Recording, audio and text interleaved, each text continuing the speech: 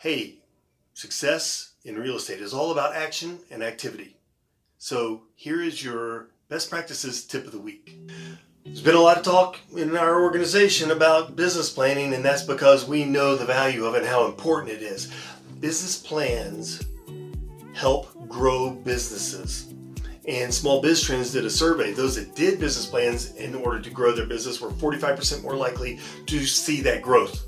So it is huge for you to get where you want to go in life, in business, to plan for that. It's like that old saying, how can you go on a journey if you don't know the destination? You can't even take the first step. You get in the car, get out of the driveway, which way do I turn? You got to know the destination. Your business plan is going to help you with that. So let's talk about that. Let's talk about those goals. I mean, we've got a great product that we have put out from Distinctive Properties to you to help you have that tool necessary to find that journey to get you to your destination.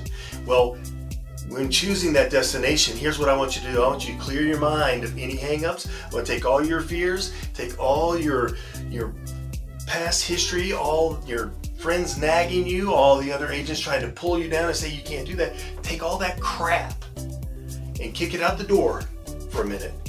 And I want you to think about what that perfect year looks like next year. Where do you want to go? What would be the ideal conversation for you to have with me December 31st going, man, Keith, I tell you, this year has been great, and here's why. I want that why to be your goal. And for your analyticals out there, I don't want you to overanalyze this and say, I'm not going to set goals that I can't reach because it'll depress me too much. And you drivers, I want to make $1 gazillion. If somebody's made $1 gazillion in your market, then it can be done. Don't do something, though, that is not realistic. That being said, don't be afraid. Kick fear out the door and let's come in strong. And let me show you, especially for your analyticals and for you drivers too. When we get into the year and we get one quarter in, your sales managers, managing directors are going to be meeting with you to analyze how you've done. So we're going to take your plan, take your results, and we're going to look at it and see where the successes are, where are there gaps, where are you blowing it out of the water, and we can change this business plan. It is not written in stone. It's meant to be a breathable, living object that we can grow, expand, or contract if we need to. I mean, I've coached people who have had medical issues that have taken them out of the market for 2 months. We adjusted.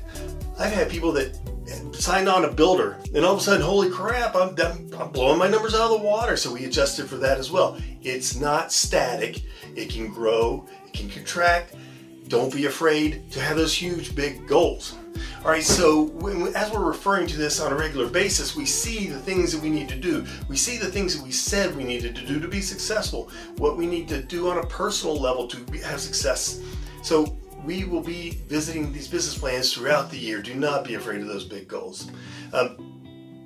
When we get to the measuring, one of the things that we really need to be thinking about is where are the gaps? Are there gaps in systems? Are there gaps in leverage?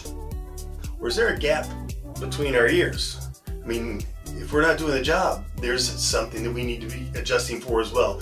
Business plan is just a tool. Don't be afraid of it, and I want you to jump on it. If you haven't already, when you see this video, do it now. Ask your MD, ask sales manager, ask me. If you need some help, we'll get it to you.